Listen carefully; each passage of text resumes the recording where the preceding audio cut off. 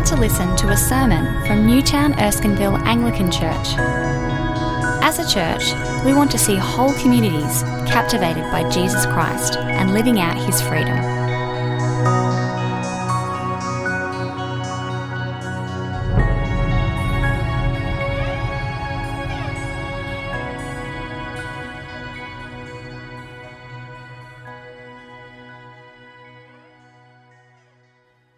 The wife of a man from the company of the prophets cried out to Elisha, "Your servant, my husband, is dead, and you know that he revered the Lord. But now his creditor is coming to take my 2 boys as his slaves."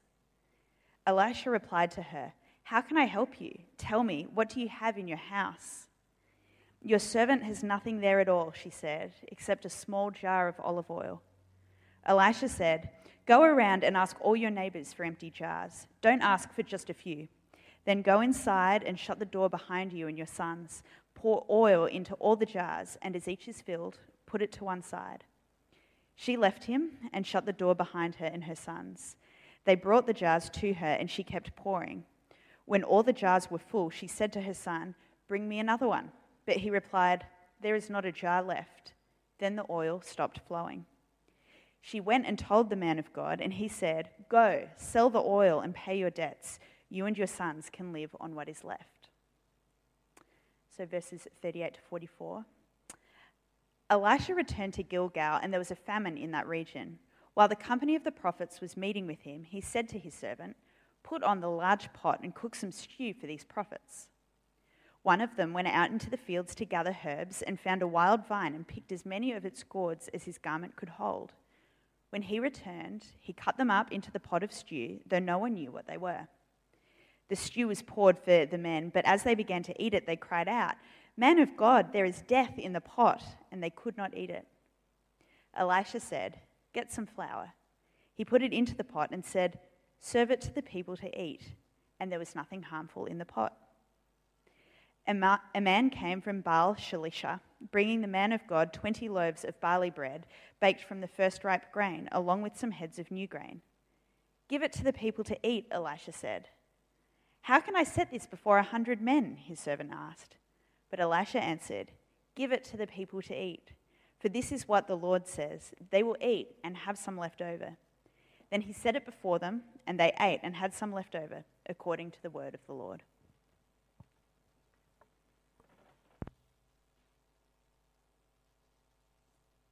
Open our eyes, Father, that we may see wonderful things from your law.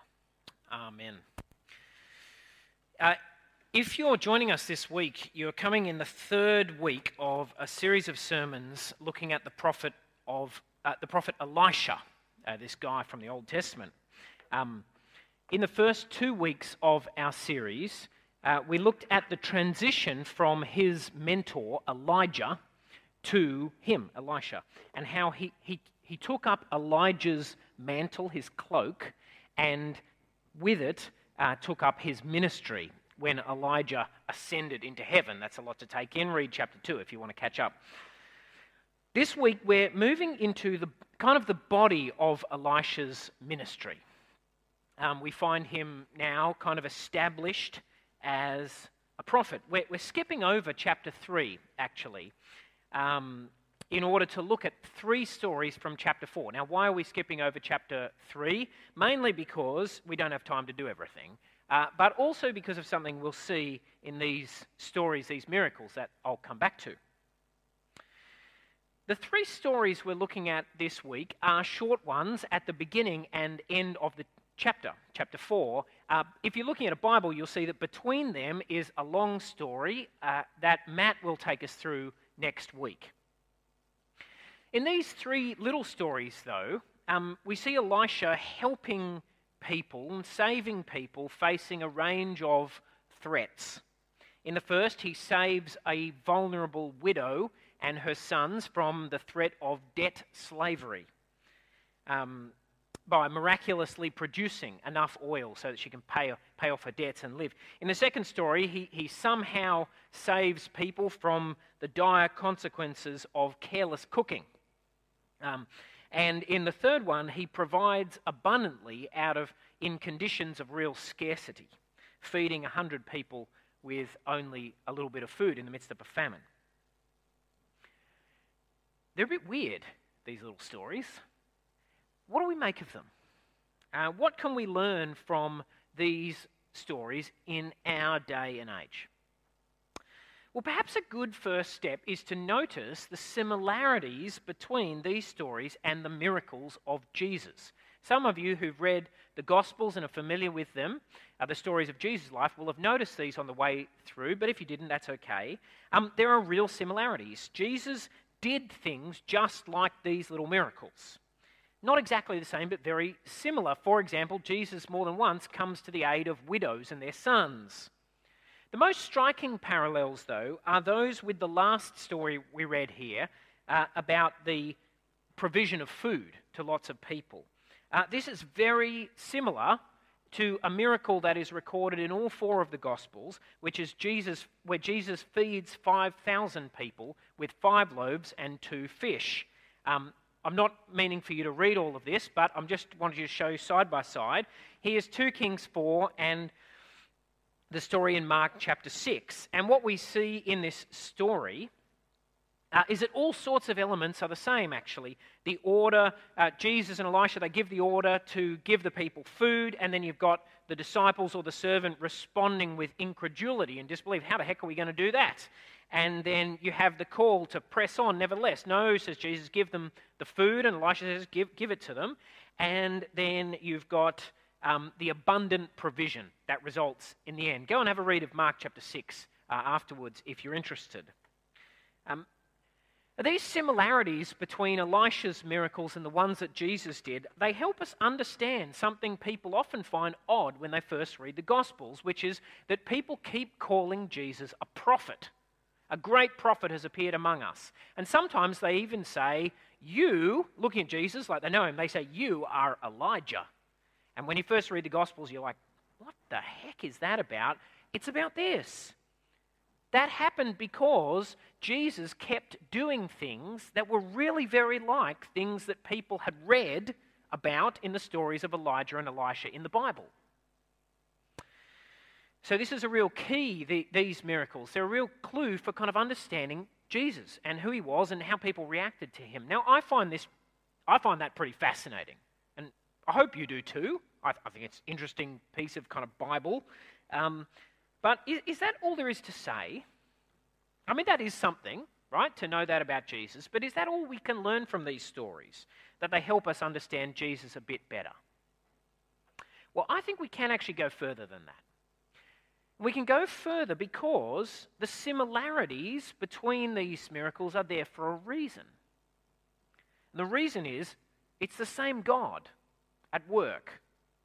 The God who worked through Elisha is the same God who was present in Jesus Christ. And in both cases, the miracles show us something about him. They show us his consistent character and purposes. These stories of remarkable works of God are signs. They point us to things about God and his kingdom. They show us who God is, what he cares about. They are, in a way, glimpses of the kingdom of heaven. So let's ask then, what do these little stories show us? What do they signal to us about God and his kingdom? I think they signal 3 things, or at least I think these stand out to me most of all. First, the heart of the Lord for the vulnerable. Second, the patience of the Lord for the foolish. And third, the power of the Lord for the empty-handed. So that's the structure of where I'm going. Let's take them one at a time. First, the first thing these stories show us, I think, is the heart of the Lord, his tenderness and compassion for the vulnerable. This comes out really powerfully in the first story. We're introduced to a widow who is in a desperately vulnerable situation. The wife, this is verse 1, of a man from the company of prophets cried out to Elisha, your servant, my husband, is dead, and you know that he revered the Lord, but now his creditor is coming to take my 2 boys as his slaves. In those days, and actually still often today, to be a widow was to be extraordinarily vulnerable. The The husband of this widow had been a member of Elisha's kind of troop. In a way, it's like he'd gone into ministry, but now he's died and left the finances a mess. With a debt to pay, this woman was in a bad situation. Her 2 sons are at risk of debt slavery, that is, of being made slaves for a time period in lieu of payment of a debt. Do imagine yourself into this story a little at this point. Take a moment to feel the desperation and fear in this woman's voice. Well, Elisha's response is one of real concern. Have a look on your sheets there at the next verse. Elisha replied to her, "How can I help you? Tell me, what do you have in your house?" That's not a kind of, how can I help you? It's a, how can I help you? It's a genuine question. He wants to help, and he looks for a way, and when the woman can't think of anything because she has almost nothing now, Elisha finds a way to help her by miraculously multiplying the little that she has until she is secure. Do you know, this response of Elisha here stands in stark contrast to Elisha's response in another request that he actually receives in the previous chapter. Now, we didn't read it. You can go and read chapter 3 at some point if you want to. But I do want to just show you this. In chapter 3, what happens is that the new king of Israel, King Jehoram, who's King Ahab's son. If you've been with us, you'll remember Ahab was a disaster. His son Jehoram gets himself stuck on a military expedition to bring the neighbouring nation of Moab back into line. Okay, don't worry too much about the details, you can read it. Basically, he goes out with some kings and armies and they get stuck in the desert. And it's badly planned, badly executed, and there they are, and they don't have enough food, and they end up reaching out for Elisha. They ask for Elisha's help. Look how Elisha responds. This is verse 13 of chapter 3. Elisha said to the king of Israel, "Why do you want to involve me? Go to the prophets of your father and the prophets of your mother." "No," the king of Israel answered, "because it was the Lord who called us 3 kings together to deliver us into the hands of Moab," because actually the king of Judah has gone with him on this expedition. Elisha said, "As surely as the Lord Almighty lives, whom I serve, if I did not have respect for the presence of Jehoshaphat, king of Judah, I would not pay any attention to you. But now bring me a harpist." Okay, the harpist is a bit weird. You can read about the harpist if you read chapter 3. Basically, it helps him prophesy in this case. But anyway, what I want us to notice here is the difference between this reaction and Elisha's reaction to the widow, which is the very next story. Right, this king too is actually in a desperately difficult situation, but his cries almost fall on deaf ears. You would have thought that this was a golden opportunity for Elisha, right? Here's the king of Israel reaching out for help. Great chance to show the Lord interested. But this widow, he's all ears. She gets his full attention and his creativity and his help. He wants to help, even though she is nothing in the world's eyes. Desperate, poor, and powerless. Because you see, the Lord does not judge things the way we do. He does not favour the rich and the powerful, those who have sway and influence and importance in this world. The Bible talks about this as God not showing favouritism or partiality. Listen to how the book of Deuteronomy puts it. This is from Deuteronomy chapter 10. "The Lord your God is God of gods and Lord of lords, the great God, mighty and awesome, who shows no partiality and accepts no bribes." Rich people don't get special treatment. "He defends the cause of the fatherless and the widow, and loves the foreigner residing among you, giving them food and clothing. And you are to love those who are foreigners, for you yourselves were foreigners in Egypt." This is the truth that is illustrated in this story of Elisha and the widow. The heart of God for the vulnerable.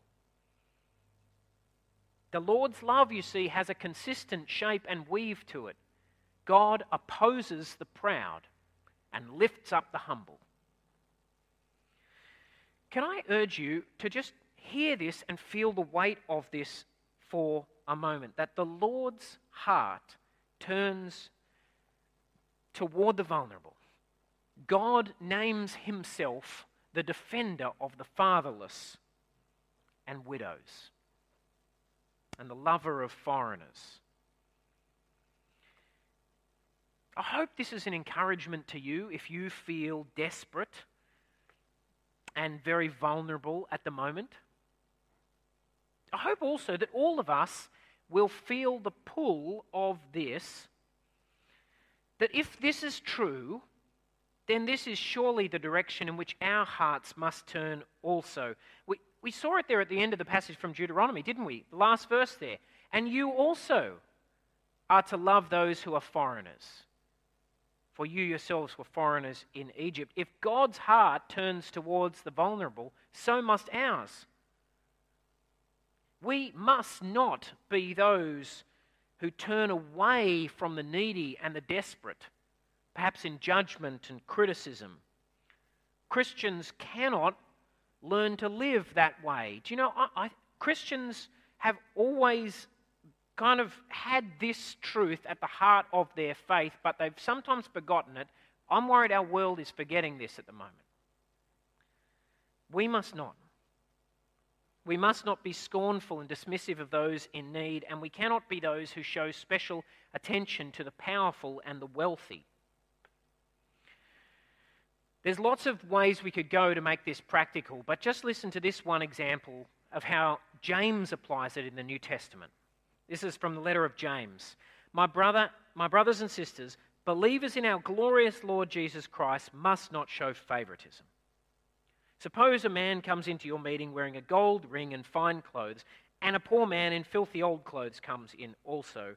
If you show special attention to the man wearing fine clothes and say, here's a good seat for you, but say to the poor man, you stand here or sit on the floor by my feet, have you not discriminated among yourselves and become judges with evil thoughts? James, this is just one practical example of the principle we see on display here.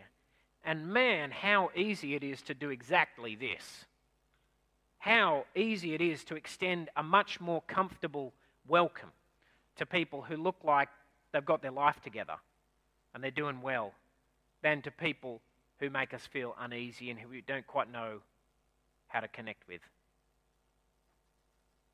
There's lots more we could say and explore here. We could talk about our area and where the needs are. We could talk about the real need we have for volunteers in our ministries to those who are, in a way, really vulnerable. Food ministry, we belong.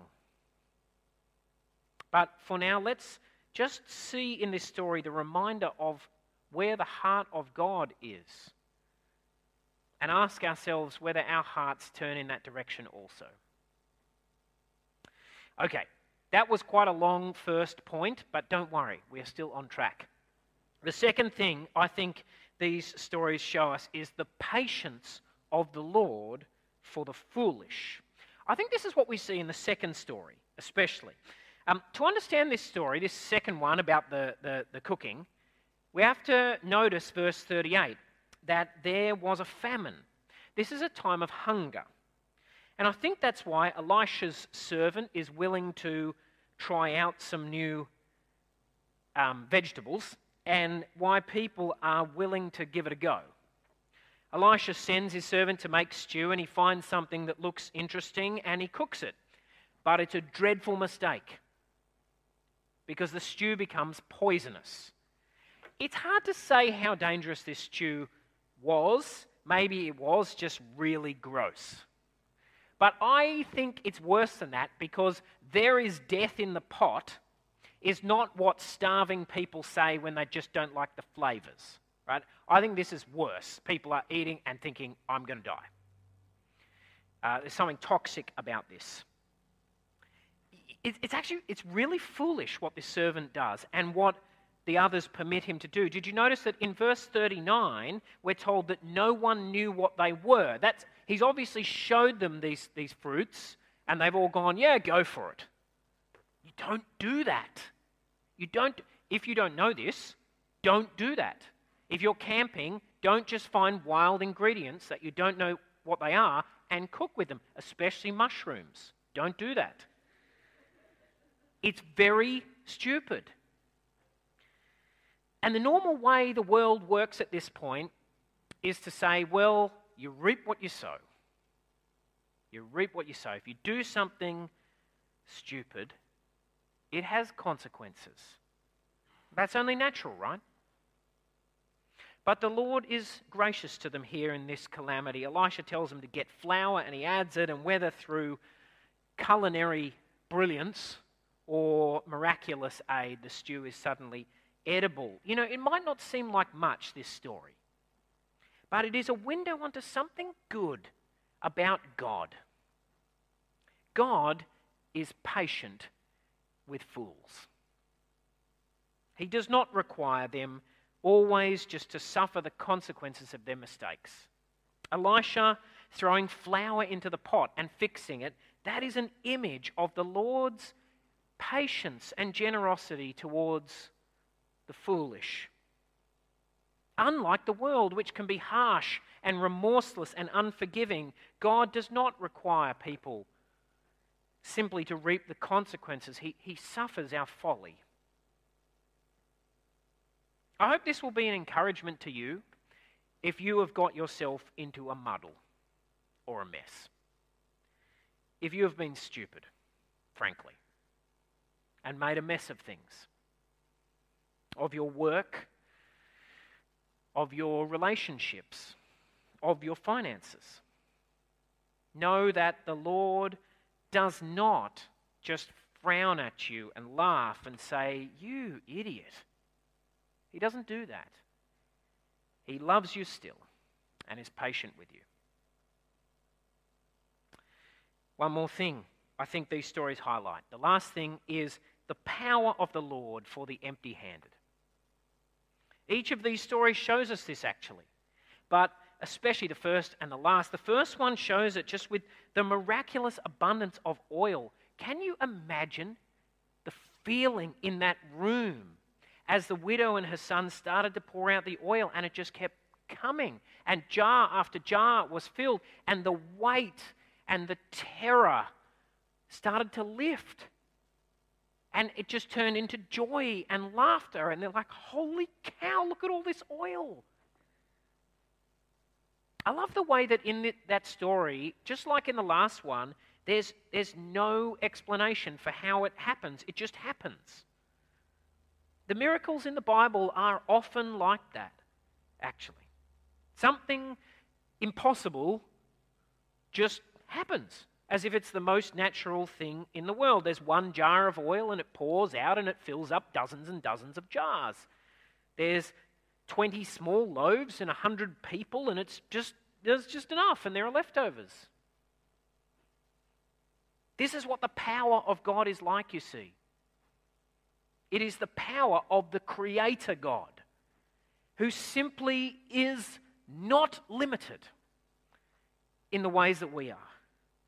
The normal conditions and dynamics of life don't apply to him.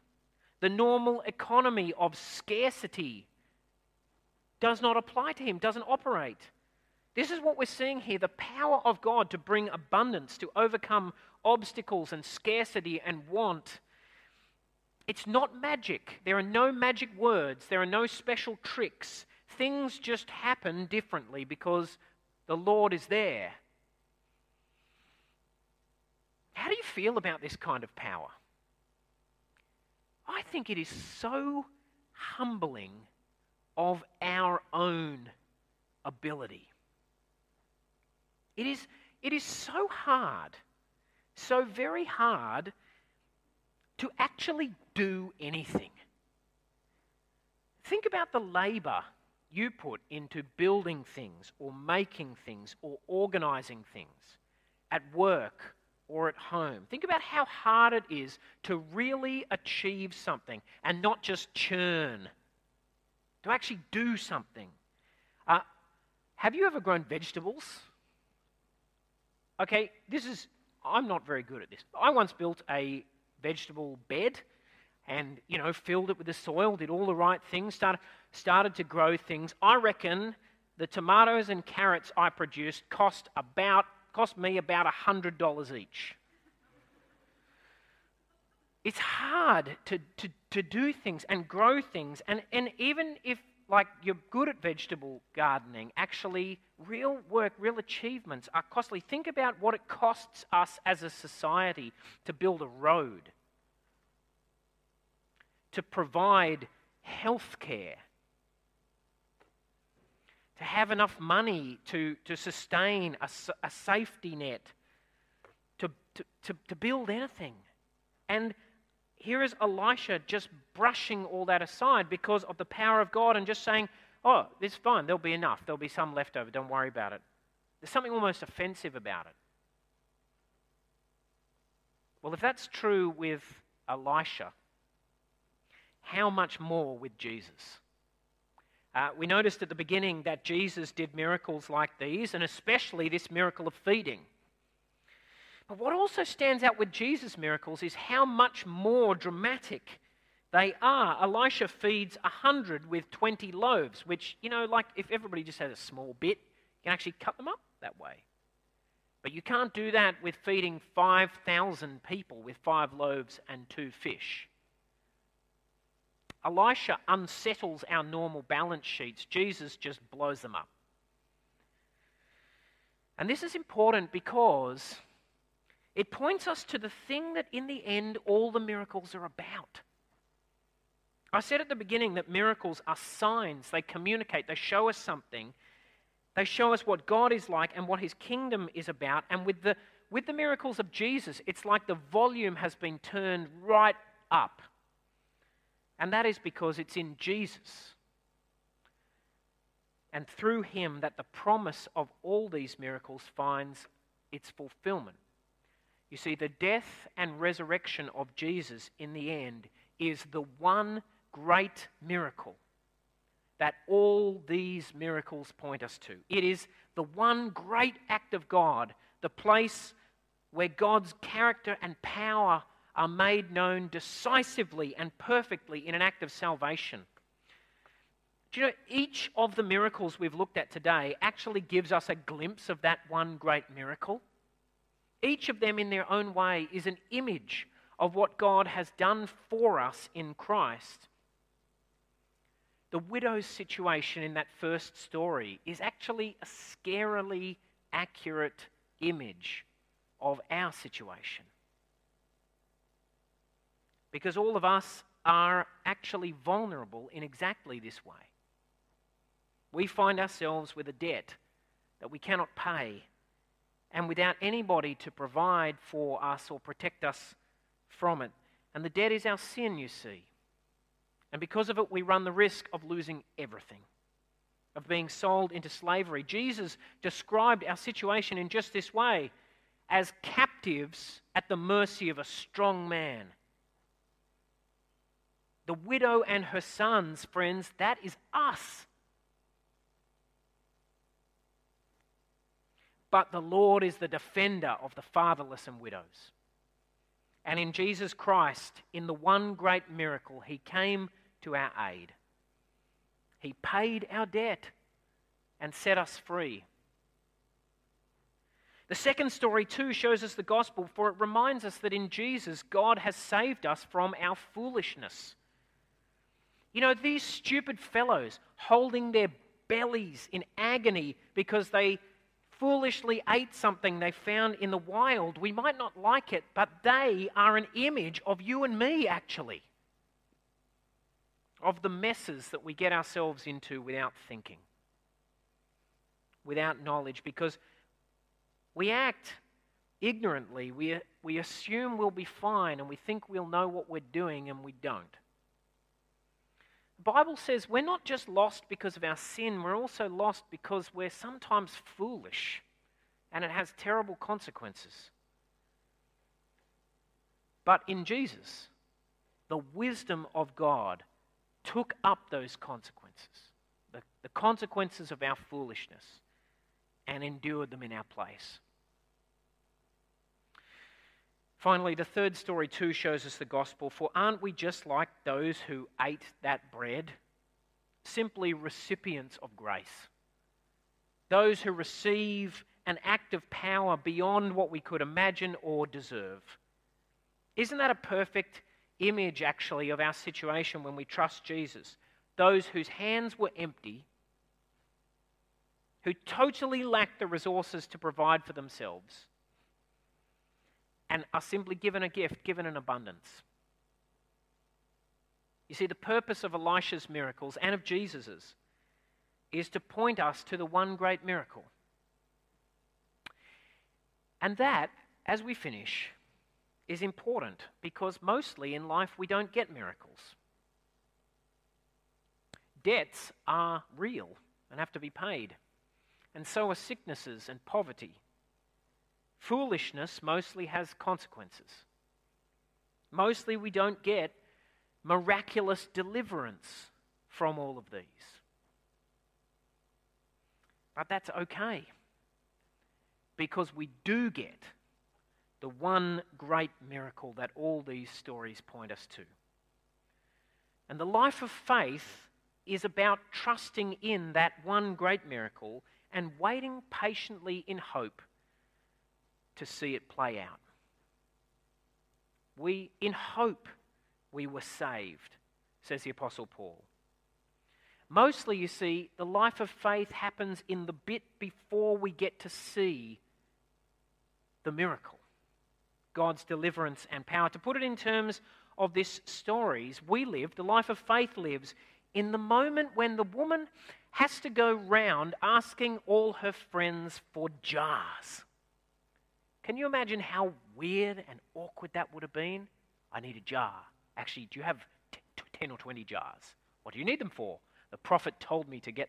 And she just has to go round, and she hasn't yet seen what's going to happen. She just knows she's got to ask for some jars. The life of faith is lived in that moment when these guys, writhing in agony, are told by Elisha to get some flour. Flour? How is that going to help me? It's lived in the moment when Elisha's servant and the disciples have to start handing out bread to these masses of people, not having a clue how this is going to work. Not yet seeing and experiencing God's power to give life and to overcome the necessity and death of this world. It's about stepping forward in faith on the basis of a promise. And we can do it confidently, because the one great miracle that all those miracles point to really has happened. Jesus Christ has been raised from the dead for our salvation. And so we know that in the end the power of God will be shown to us. And you and I will not regret having trusted in him. Let's pray. Father God, we thank you for the prophet Elisha. And we thank you for these wonderful, strange things he did and the way they point us to you and your kingdom, to your heart for the vulnerable, to your patience with fools, and to your power for those with empty hands. And we thank you that you have shown these things and given these things and acted in these ways for us in the Lord Jesus Christ to save us. We praise you and we trust you in his name.